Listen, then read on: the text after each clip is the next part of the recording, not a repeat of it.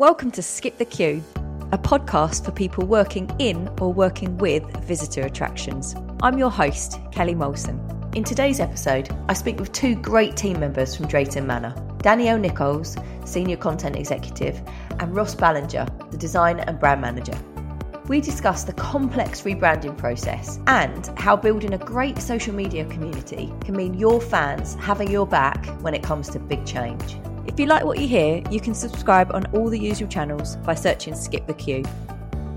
Woohoo! I've got Danielle and Ross from Drayton Manor on the podcast today. Hello. Hello there. Very excited to be here. I love how excited you are. I'm just talking, listeners. Danielle and Ross are literally the most pumped guests I've ever had on the podcast. That's it. We better live up to that now. I know, right? They've got a snazzy Drayton Manor background behind them, which is looking fierce. But as ever, we're going to start with our icebreaker questions. Imagine that you're just down your pub with your mates. This is how I need you to feel with the icebreaker questions. Yeah. All right. Get a few beers in. Ready? Yeah. What are you most likely to buy when you exit through the gift shop? Pin badge, I reckon. Yeah, I've got a little pin badge collection. Oh, I like this. Ross? Yeah. I'm very similar. I'm fridge magnet. Can't go wrong with a fridge magnet. No. And like we've got a secondary fridge like under the stairs, which is where we keep the beers. And that's where all the fridge magnets go at the end if we've been to an attraction or... I love it. Is that because your house is beautiful and your partner does not want them on her fridge and you have to hide them? Yeah. Exactly that. The wife does not want them on the normal fridge. They're hidden behind the door. I like this. I've got to get a fridge magnet. Pin badges, fridge magnets, excellent choices. Mine would be a rubber. I told you about my rubber collection. That's interesting. So you collect branded rubbers? Right, well, I used to when I was a kid. I'm going to show you them. I've got them on the desk next to me. God, please I'm sorry, do. listeners. People that are listening, this is rubbish. But if you're watching the YouTube video, hello. Welcome to my rubber That's amazing. They still smell. Again, this is not podcast material, but they smell absolutely incredible. Smell really good. Oh my This God, is I an love it. 80s collection of novelty rubbers. What's your oldest rubber in there? Well, there's Which one has in the there. longest? So there's one in there from the planetarium, the London Planetarium. Does it exist anymore? Look at my Thorpe Park one. Memorabilia. Thorpe Park. Oh my gosh, that is a that's a good throwback. one. This is an old one as well. Anyway, Yeah. so there, Everyone mine- still does rubbers. So we fit in there with you. because I can collect them. Pin badge, magnet, Rubber. rubber. We stick together. That's perfect. It's like the perfect triangle with a perfect is. gift shop triangle. Wow. Okay, all right, next one. If you had to live in a sitcom for the rest of your life, which sitcom would you choose and why? Oh, mine's easy. I feel like we're going to be the same. Yeah. Friends. Friends. Yeah. Who would you Big be? Friends. Like if you had to be one of the characters? I'm like a perfect mix between Phoebe, Rochelle, and Monica, I think. Nice. Okay, again, have a little triangle. Maybe more towards Phoebe. I'm a bit more hippie, I guess. Ross, I what about you? love all the guys. I love all the guys. Because I just love Chandler because he's so funny. But then that Ross is funny as well when he doesn't try to be funny. But Ross was such a good actor, and you don't realise until you watch it 17,000 times actually how good of an actor he was. I think Can you be a Gunther? I'd have to swear. No. I think I just have to sway towards Chandler just because he was known for being comedic and stupid. And now you feel like that's your life role. Yeah. I would go and live Chandler's life any day. Okay, I love this. All right, good answers. It's what I thought you were going to say. This is what I thought. I thought you were going to. Yeah, I thought it was going to be Friends. All right, if you had to pick one item to win a lifetime supply of, what would you pick? That is so hard. I don't know. Probably whiskey. Lifetime supply of whiskey, just like coming out of the tap. It's a good choice.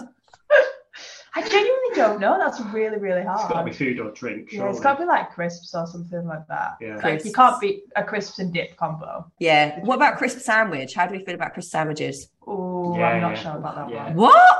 I'm not sure. Come on, I'd you're put northern. You can put I know. anything in a sandwich. I would put crisps inside a cheese sandwich or something like that. Yeah, but I yeah, wouldn't that's just like- have the crisps. Yeah. I would do I'd do either.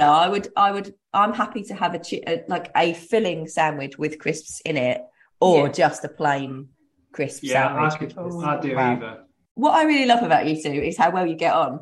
And we're going to talk a little bit about this in the podcast today, about your roles and what you do at Drayton Manor. But you look like... Is it that evident?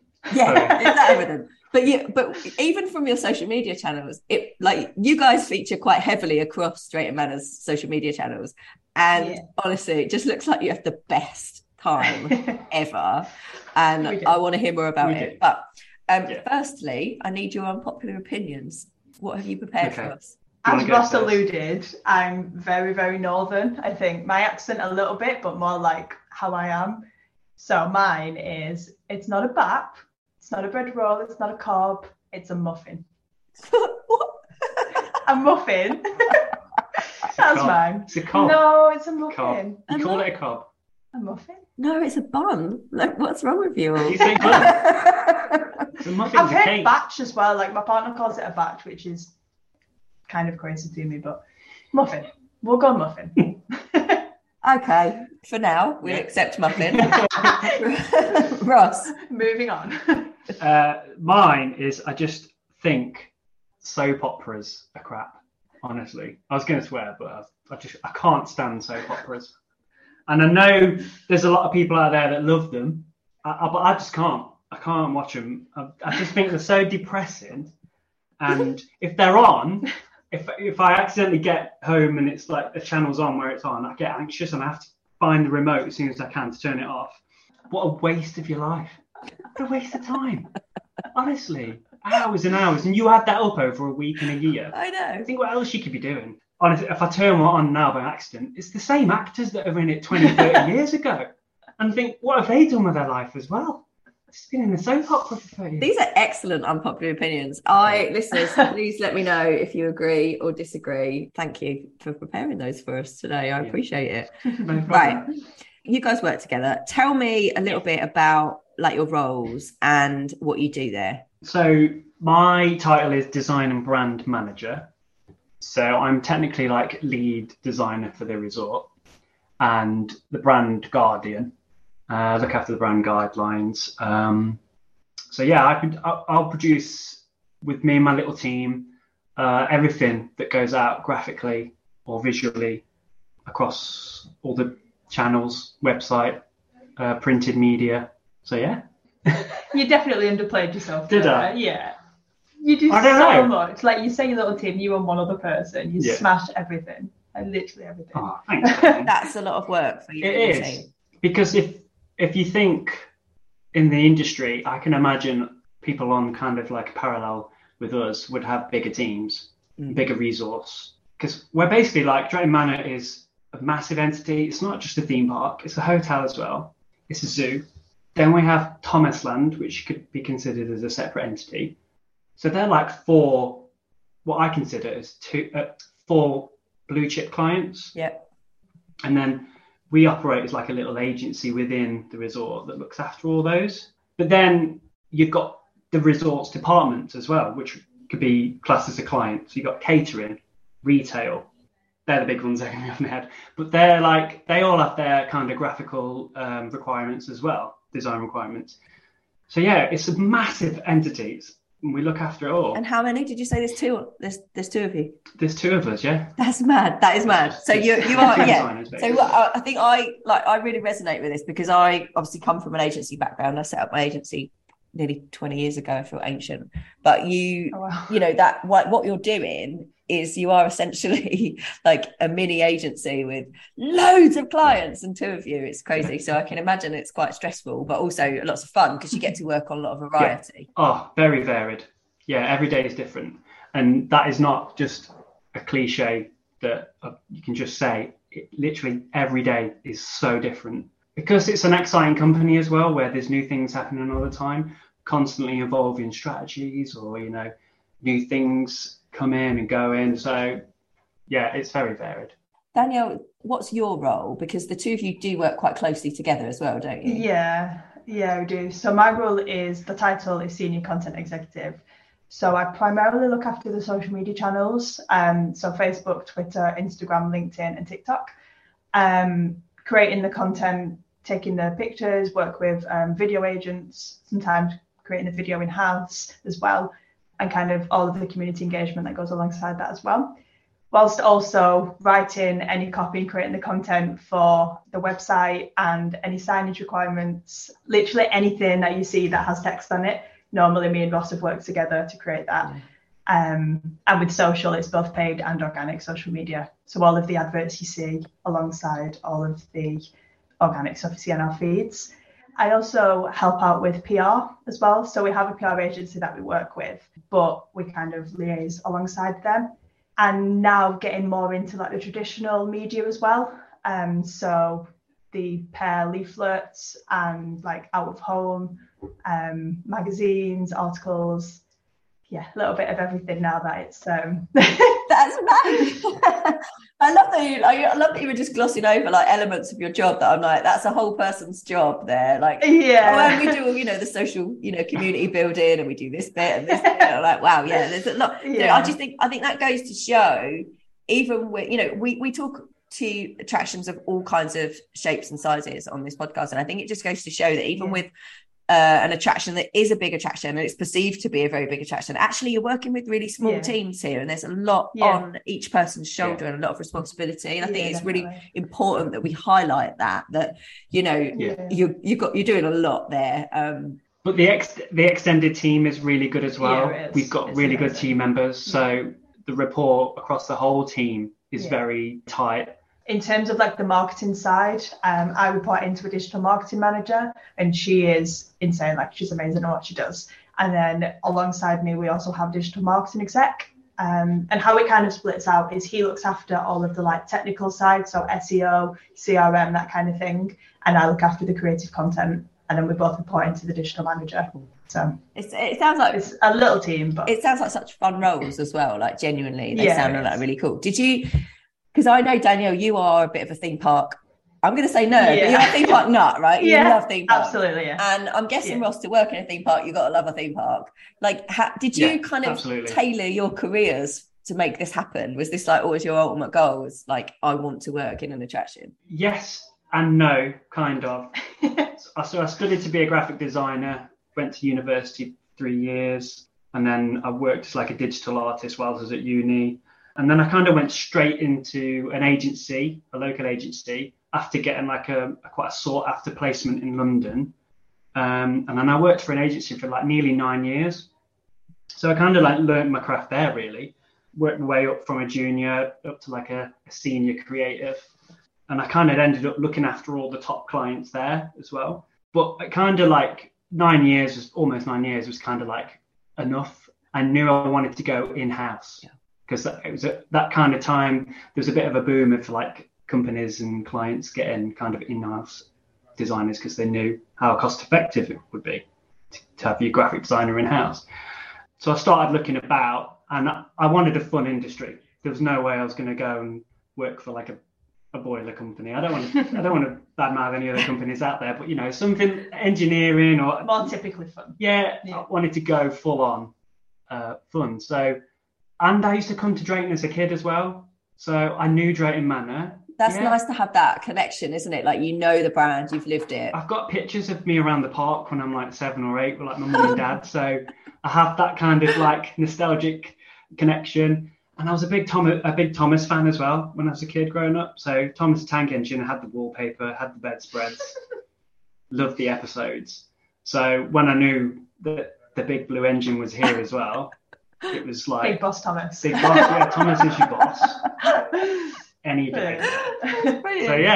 So I kind of I was a fan of attractions anyway. Who's not a fan of going out and days out? Exactly. And so it kind of worked. Cool. But Danielle, you went out and made that happen, didn't you? This was your focus. It was, yeah. I think maybe not so much like early on. I guess this is kind of different, but from the age of about 13, 14, I knew I wanted to work in marketing.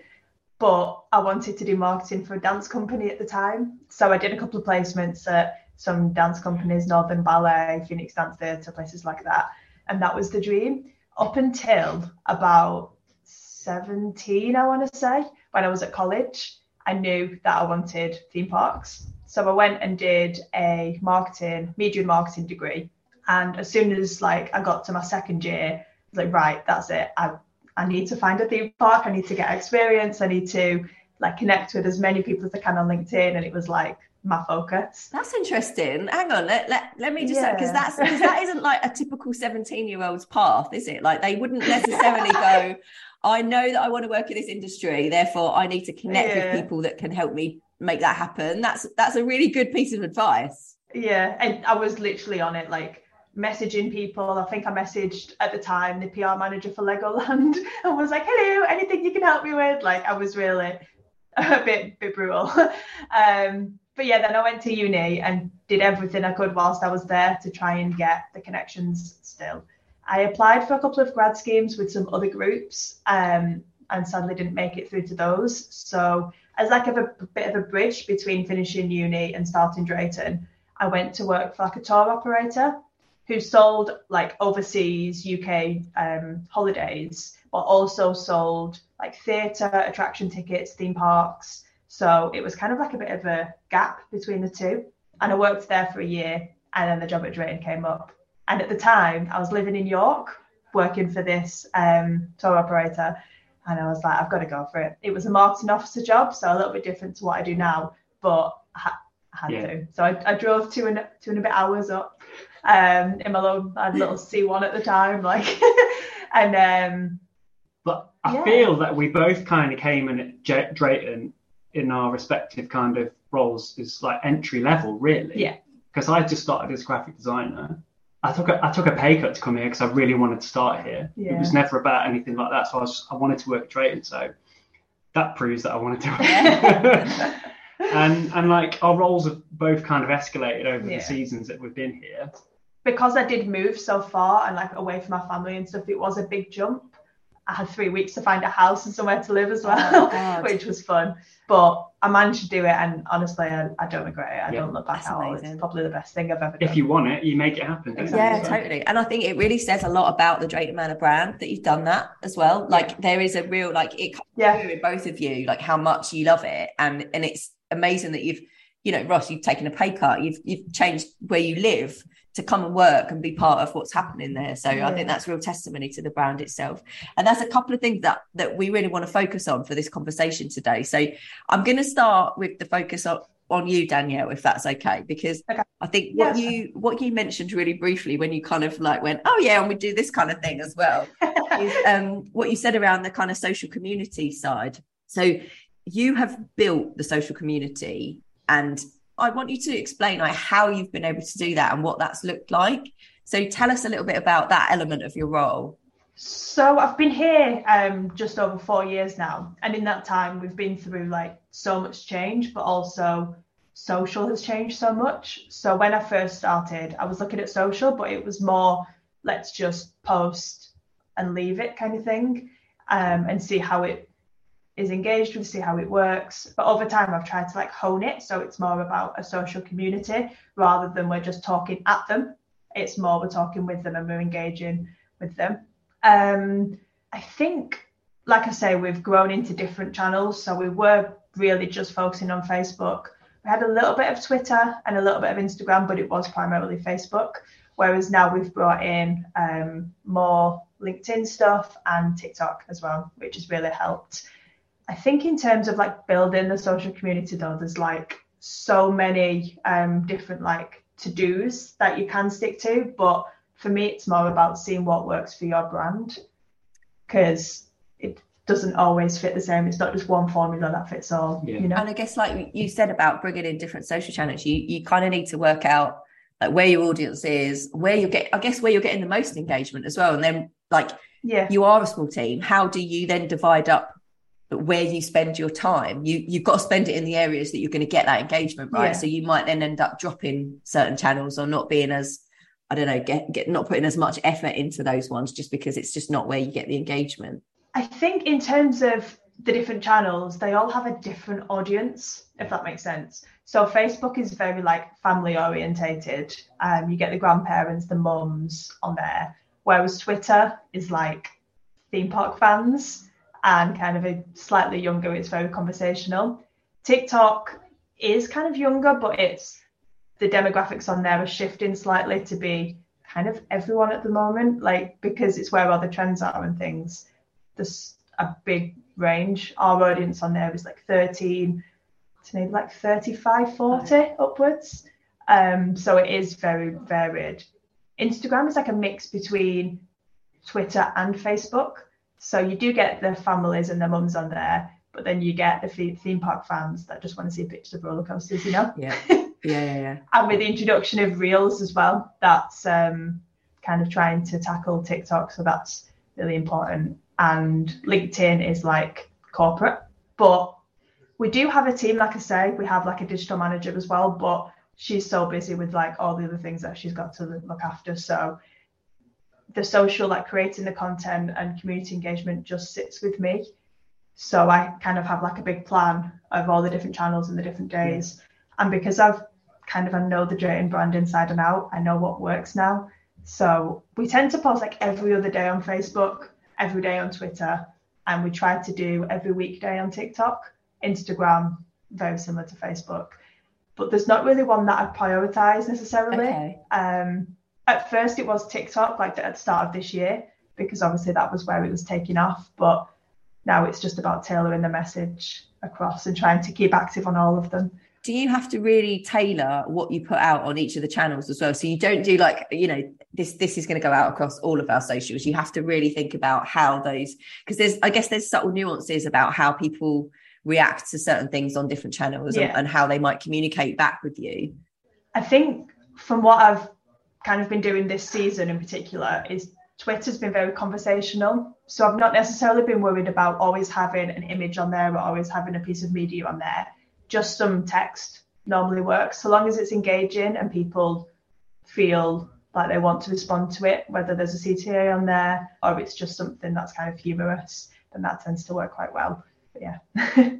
It's no mean feat. Like there's an awful lot of work that goes into that. And I think it's really interesting to hear about the tailoring as well and how people kind of, you're going to get different reactions from different people on different social media platforms. We tend to get, particularly in Facebook, like in the comments, they're always really interesting to read. They're so different to Twitter because Facebook, sometimes you get some complaints in there, but because our community is so strong now, we get other people responding for us, which is it's amazing. I love it. That's phenomenal. Sometimes you've got to kind of moderate it because they might give an answer that's not necessarily right. But yeah, a lot of the time they'll be sticking up for us or they'll be responding to the questions for us, which is interesting. That's really impressive. And I didn't know that happened. Is that part of, because you've put so much work into building your community, they're now kind of like backing you to other people? Exactly, yeah. Wow. Yeah, they've kind of become our brand guardians without us making them, if that makes sense, because they're so loyal to the brand. They just want their best for us. How does that happen? Is that a time thing? is it purely because you've spent so much time like investing in those relationships that happens now? Nobody's ever told me this before, like that happens. I think it's that, but also, like you say, Drayton is such a strong brand, and particularly since I've been here, we've just gone from strength to strength. So I think that helps as well.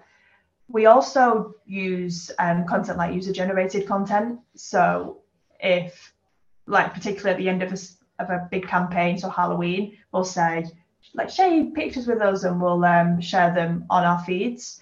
And that really gives them like a sense of belonging as part of the community, because they'll be scrolling down their Facebook or Instagram or wherever, and they'll see a picture of maybe their little one, or they'll see themselves, and yeah, they love it. It's really, I love that the whole user-generated content is brilliant because it allows people to see themselves at the place as well, doesn't it? So it helps, like from a sales perspective. I think, if people can look at something and go, oh, well, that family looks just like mine, or that person looks just like me, or they've got this thing just like I have, then they're more inclined to maybe buy a ticket to come and see it as well. So it works two ways. It's about recognizing the top fans as well. So I know Facebook has like the top fan badge, and on Twitter we've got like a closed community group which anyone can join. That's just called Drayton Manor Top Fans, and we kind of every so often give them a little bit of information early before we give it to everybody else, or little things like that make them feel special. So they feel like VIPs. So it keeps them interactive. They've got their own like mini community. They feel like VIPs because they get to know stuff early. That's brilliant. Again, I've never heard any other attraction talk about doing stuff like that. So do you think that would be like I always ask about top tips and, you know, what you would recommend other people to do that are building communities. Do you think that would be one of your top tips, is really invest in them? Yeah, and also like respond in a personal manner rather than it being very corporate. Include your tone of voice wherever you can, and make sure your tone of voice is dead on point according to your brand guidelines. But also be bold and brave. We always say that, don't we? Bold and brave, yeah. Like, if you kind of sway away from your brand guidelines slightly in order to respond, particularly on Twitter, it works really well. Yeah. Then don't worry too much about that. Yeah. Like it's okay so long as it's in keeping with your values, then and that's okay. It's evident out there as well with all the other big companies, and it exactly. becomes a news story, doesn't it? When you get supermarkets battling on Twitter, and it's exposure and engagement at the same time. People it's great. love that's that. another really important thing. Yeah, people love it. Engaging with other brands help. They want to know about the people behind the brands, don't they? And if they realise that you know, your brand face, actually there's a human behind it who's got a sense of humour, I think that goes a really long way. That's what we try and do. You do it perfectly, because I love your Twitter chat. You've got a great Twitter chat. We've talked loads about brand today, and that kind of leads me on to what I want to talk to you about, Ross, which is the Drayton Manor brand itself, because I think, like, I might have got this wrong, but it's a 70-year-old brand. So Drayton Manor is about 70 years old. Yeah, 1950 was when it first came about. The Bryan family started it in the 1950s. So George Bryan Sr. Kind of had this vision to create, you know, an inland pleasure resort for the local community. And I guess in short story, it escalated from there. And we've got a book all about it. In the shops. So we owe a lot to the Bryan family, really, for escalating such a tiny little brainchild into like a massive attraction that we are today. So the rebrand, I can remember thinking that we needed to rebrand years ago, though, when I first started, because I think it's just one of those that was a little bit, I don't want to say anything bad about it, but it was obviously, it needed to change. It was a little bit dated. It's a bit archaic, wasn't it? Yeah, it's a bit archaic. And I mean, it stood the test of time, you know, and it did a good job. And it, you know. So how long had the existing brand been in place before you got your mitts on it? I think that, like, the last logo that we had was probably in place for about 20 years. Okay. I think it's early 2000s, the last logo. There was always like slight variations, wasn't there? Yeah, there was always a few modifications on it. I can imagine that things had changed quite dramatically over those 20 years as well. So, you know, you talk about the need for a rebrand. It was really needed. Absolutely. What I always think is quite interesting is how long some of these things take, because I think that people don't fully understand how long a rebrand can actually take you. So can you remember when those conversations first started? It's always been, since I started, it's always been like a project that was like, it was like a pinnacle project that we always wanted to try and get onto, but in terms of like budgets and time, we never got around to it. Obviously, it came to the point, I think it was November 2021, when we kind of first kind of sat down and said, let's now is the time to do it. Yeah. Because obviously we were bought out by a big company, Looping Group, and it was the perfect opportunity to do it. Obviously, like a new era. Yeah. So it made perfect sense. So when did you launch it? So November, you sat down and went, right, November 21, we're going to do this. When did it actually launch? Literally 2 minutes later. 6 months. 6 months. 6 months. Yeah. We put a brand team together, firstly. And obviously, because we're such a small in-house team, we knew that we needed some help. So we got agency help, and we got local agencies to pitch in kind of their best processes. So they were kind of the experts in doing it, and they knew that what protocols and procedures to go through. And we chose a really talented local agency in Birmingham. Yeah, started the project in 21 and launched it 6 months later. Wow. That's a phenomenal amount of work in 6 months. Yeah, in kind of like, I don't know, design industry terms and the size of the business, that's no time at all. No, really. It's not. I honestly thought you were going to say we started talking about this 3 years ago and it took like 2 years. It was a 2-year process. The best thing is that we were doing that alongside launching our brand new Vikings area. Oh my gosh. So we've got three new rides to launch. We're launching a new website at the same time. We had a new booking system. New ticketing system. Oh wow! As well as the regular day-to-day work and seasonal campaigns to kind of market. It was literally like all Christmases come at once. It was. Everything we'd wanted for so long. All at the same time. There you go. You can have it all, but you need to do it in this amount of time. Wow. That is such a lot to all be happening at the same time. But I'm not going to lie. Like this happens at attractions. Like suddenly they just spring into action. Yeah. We have just worked with exactly like a client with exactly the same. They did a rebrand, new website, booking system, all at the same time, and you're like, the world is on fire. What's happening? It was great. It was good though. I mean, we collaborated for most of it. The agency were a bit of a rock really, and they kind of did a lot of the legwork in terms of kind of the brand personality, putting together the guidelines, creating the initial kind of design concepts. But I did sit alongside them and collaborate with them. It would have just been too big a task solely on my own internally. Yeah. Which it would have been possible. But I'd like to think I had a lot of input, inspirational design ideas along the way that probably helped chisel the final outcome and the look of the brand that we've got now. Just logos in itself, you had sheets and sheets. Sheets and sheets of logos, logo concepts and variations. But I know I wanted something that was super flexible in terms of composition and layout, because I know kind of what I'd created before was kind of, it was archaic, but it was flexible. It would work on all different platforms.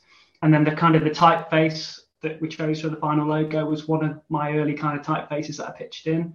And the swirl, that was kind of one of my babies. That was one of my original concepts. So I always wanted to push that. Yeah, I love that. But that's what makes for a good agency-client relationship, is that you do collaborate. Like that's how it should be. And they obviously nailed it. And I know that you would have had like so many stakeholders involved in this process as well. So I can imagine how big a challenge that was to actually come to a final, this is what it's going to be like, and everyone be happy. It was a challenge, but only because we had a lot of passionate kind of stakeholders that wanted, valued input, which was, and they had strong views, which was very fair. So the bit that ties these two stories together, the things that we've talked about today, is that I think you alluded to the fact, Ross, that when the brand launched, it's a big change for people, right? People are like you, the way that you've talked about the brand is incredibly passionate. I can imagine that local people that come to visit, every week, every month, they are so, the brand is like in their heart. So a big change like this can be quite uncomfortable for people, right? And when the brand launched, there was a little bit of, Yeah, there was a bit of uncertainty, and a bit of shock. Yeah, I mean, they've had a logo installed in their brain for 20 years. But it's when we kind of wanted to launch the rebrand, it wasn't just about a logo. I mean, we kind of did focus on the logo, probably in hindsight, more than we should have. I think that was maybe a bit of a learning curve, particularly like on social. The asset that we used was the old logo going into the new logo, which we thought was great. Yeah. But then when we put it out, we were like, actually, maybe we should have focused more on, like you say, brand personality and visions and values rather than just the logo. Because the end user hasn't really seen the 6 months of graft that's gone into creating that. And we did portray it in like 5 seconds. Yeah. So they just get hey, this is new, you should love it. Yeah. But they haven't understood about the process of why you've done certain things and the decisions that have been made. We had a blog which like explained it all perfectly, but you had to click through to the blog. People didn't necessarily do that. They just saw the logo and keyboard. Yeah. But I kind of like the journey we went through, because the people that didn't actually really like it at the beginning and really just sacked it off straight away, they're the people that have kind of warmed to it now and seen it in execution and how adaptable it is and how we can get our messages across. And the fact that they love it now, and I love that we've turned them around. Because the main thing we were trying to do really is come away from fun family memories and turn it to fun for everyone. That was like the main message that we wanted to portray, particularly on the social channels and in brand in general. But I think going forward, we're definitely going to achieve that. But it's quite interesting because I think like what you talked about earlier, Danielle, your social community, they would have played a big part in this when you launched it. And so if you, I guess it would have been harder if you hadn't have already built those relationships and kind of nurtured that community. Launching something like this would have been 1,000 times more difficult than actually, all right, there was a bit of a bump in the road, but it wasn't the end of the world. And people, like you say, are now warming to it and loving it. Would that have happened if you hadn't have put all that work into the social community aspect? Possibly not. I think, like I said earlier, there was a lot of people, they had our backs. So there was people like, this is like being very negative. But people were responding saying, look, they have to move forward. They've been through this, that and the other. They have to move forward, see the positives. I think as well, probably because we've got such a good social community, they felt comfortable with saying what they thought about it and being honest. Yeah. Which helps because we do run focus groups beforehand as part of like the rebrand process with suppliers, annual pass holders, staff members, like literally with so many people. But until it's out there, you're not necessarily going to get that big, full, wider picture. So it did help us with how we're going to move forward with the rebrand as well, looking at their feedback. So you actually took some of their, so obviously from the focus groups, you would have taken on board some of the input that you got from those. When it launched, was there anything that you took on board from the feedback that you were getting at that point that you could kind of look to not necessarily change, but I guess look at the ways that you implement it in a different way? I think the main thing was, like we said, the logo situation, because everyone was so focused on the logo. We knew that moving forwards, as we were going to kind of explore the brand even more, we had to make sure it was about the imagery and the personality and including the strapline there and things like that, rather than, I think that learning curve definitely came from the feedback. Yeah, brilliant. It is such a huge project to go through a rebrand, and I think there's always that anxious moment when you unveil it to people and they go, it could be a bit Marmite, right? But I think the way that it's been managed, that's the important part of this story, really, and that comes back to, again, it all fits together about how the two of you work together as well. And I think that's quite an important aspect to take away from this podcast episode as well. It's like, it's a team. This is a team thing that happens here, and it's not just about one person. So, the brand has launched and then suddenly it's all on Danielle's shoulders to deal with all the stuff that's coming back. This is a team thing. But no, it cascaded all the way through the company, didn't it? Yeah. People would be like, even like engineers and everyone and HR, they were like, they kind of felt the same kind of, it was almost a little bit of disappointment that the reaction wasn't amazing. But we all like everybody felt it. Our director of people bought us a box of Krispy Kremes in the office that day. And was like, there you go guys, are you all okay? He did. We were like, yeah, it's all good. But there's obviously like horror stories of brands doing this and like reverting back, but we knew that we got something that was amazing that we were going to stick to, and once we knew we could roll it out, that it was going to flourish. So we're just glad that we stuck to our guns and just weathered the negativity at the beginning. And now it's, people love it. Like you say, we have people coming over us, don't we? It's good. Kind of saying, I wasn't sure at first, but now we love it. See, and that's what you want, right? You want it to be loved by everybody that sees it now. It's brilliant. You just reminded me of something that I saw a few weeks ago. Have you seen the video that when Staples changed their logo? They put out? Yes. That's just like, as you were talking about it, I was going, oh my God, I watched that last week and it's so great. It was just like, and they're all like, whoa! Wow, that's amazing. And it's like, I didn't think it was amazing either, but like I just felt really sorry for the whole team being forced to like clap it and your logo. Oh dear, if that's what they thought brand was. I loved it. I just think that's how you should do it, even if it is a bit cringy. I thought it was hilarious. What they've done is open up the staple in the logo and put it on the side, but sometimes that probably would have cost them. That would have cost them an arm and a leg just to do that as well. So much time. It's like a massive build-up to that happening as well. And I was a bit like, wow, there's just like a massive anticlimax. I loved everything about it, honestly. The next rebrand, that's what you'll be doing, Russ. Everyone in the attraction, you'll launch it on a big screen. I think what you've done and what you've achieved is phenomenal. Thank you for coming on the podcast and talking to me about it today. I really appreciate it. As ever, we always ask our guests if they've got a book that they love that they'd like to share with our audience. So you can pick one each. I think for me, and going back to me being a theme park nerd, this ties in very well. John Wardley, No. who is, I know, right? John Wardley, who is like a big theme park, like mainly roller coaster designer. He's done work for Merlin, for PortAventura, Oakwood, like so many. He was really, really big. He worked on things like Nemesis, Oblivion, Katanga Canyon, Alton Towers, Megaphobia, Oakwood. He had like an autobiography called Creating Your Nemesis, which basically spanned through his life of how he got into the theme park industry and where he kind of went through. And it's very like story-based and anecdotal, but it was really inspiring and helped me kind of create the courage to knock on doors and do that kind of thing. Oh, I love that. Great book choice. That's a really good response to the question. See, I'm a designer, so I don't really read. I can read, but I just don't read. I'm very visual, as you can imagine. So I'm just not a fan of reading. I prefer to just scroll through Instagram and TikTok. but I have read books in the past. I remember one book that I think is probably the only book I have read was The Da Vinci Code by Dan Brown. I think it's Dan Brown. But that's only because I was interested in Leonardo da Vinci, who was obviously a scientist or he was a bit of an artist and an architect. So I was kind of interested in his theories and kind of his Vitruvian Man, I think it is. So I was more interested in his works, really. But other than that, I do own every book by Jamie Oliver. So if a cookbook works. I don't know if you should be sharing that.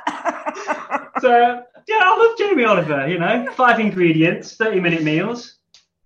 Brilliant. Right. Jamie Oliver gets a bad rap, and I don't really know why, because he seems like a nice guy. Going back to unpopular opinion. Well, I think we should. But also a little story in that I live in Saffron Walden, right? Jamie Oliver lives 5 minutes around the corner. It's down the road. He goes to the market in my town every Saturday and goes and buys like. I'd love to meet him. You'd be there for a selfie. Well, Ross, join the queue. I'd love to meet him. I've lived here since 2019. I've never seen him once. All my friends have seen him. And now it's like a thing with them. They're like, have you seen him yet? Have you seen it? No. And I feel like I'm not a Jamie Oliver stalker. Like, I'm not. I just would like to live in the town and be like, oh, yeah, sorry. Yeah. I've never seen him. My mum has been messaging me once and she's been in a cafe in Saffron Walden and been like, I think Jamie Oliver's on the table next to me. I'm not sure if it's him, though. He looks... I don't know if it's a fat version of Jamie Oliver or if it's actually... Oh, no, it's Jamie Oliver. Oh, no. So, like, I can understand why people don't like him, but he just splashes his olive oil everywhere. But splashes it around. But he has got that passion for cooking, which is what I resonate with. So he loves what he does. He's so, like... You can't knock his passion. You can't knock his passion. So... I'm in tune with that. Listeners, I think that we should scrap Ross's book choice, and I think we should go with the Jamie Oliver book. So look, if you head over to Twitter and you retweet this Twitter announcement with "I want Ross and Danielle's books," then you might be in with the chance of winning Danielle's book and a Jamie Oliver cookbook. Does that sound fair? That's I feel like you're more passionate about that. All right, let's do that then. Thank you. It was lovely to have you both on. I've really enjoyed it. Thank you. And also thank you for the lovely little tour that I got of the new Vikings area at Drayton Manor when you hosted the UK Theme Park Awards earlier this year. It was awesome. It was I think that's where you spotted us. Well, look, I'm not going to lie. You guys were sitting behind me and you were extremely loud, and I thought they'll make great podcast guests. We're like whooping everyone. We had so much energy that day there. I think I was knackered by the end of the day. I loved it. No, you hosted it perfectly. It was a brilliant event, and but the attraction is the new area is fantastic. So definitely go on, book your ticket, and go on and see that while you can. So thanks for coming on, guys. Thank you. Thanks for listening to Skip the Queue. If you've enjoyed this podcast, please leave us a 5-star review. It really helps others find us. And remember to follow us on Twitter for your chance to win the books that have been mentioned. Skip the Queue is brought to you by Rubber Cheese. a digital agency that builds remarkable systems and websites for attractions that helps them increase their visitor numbers.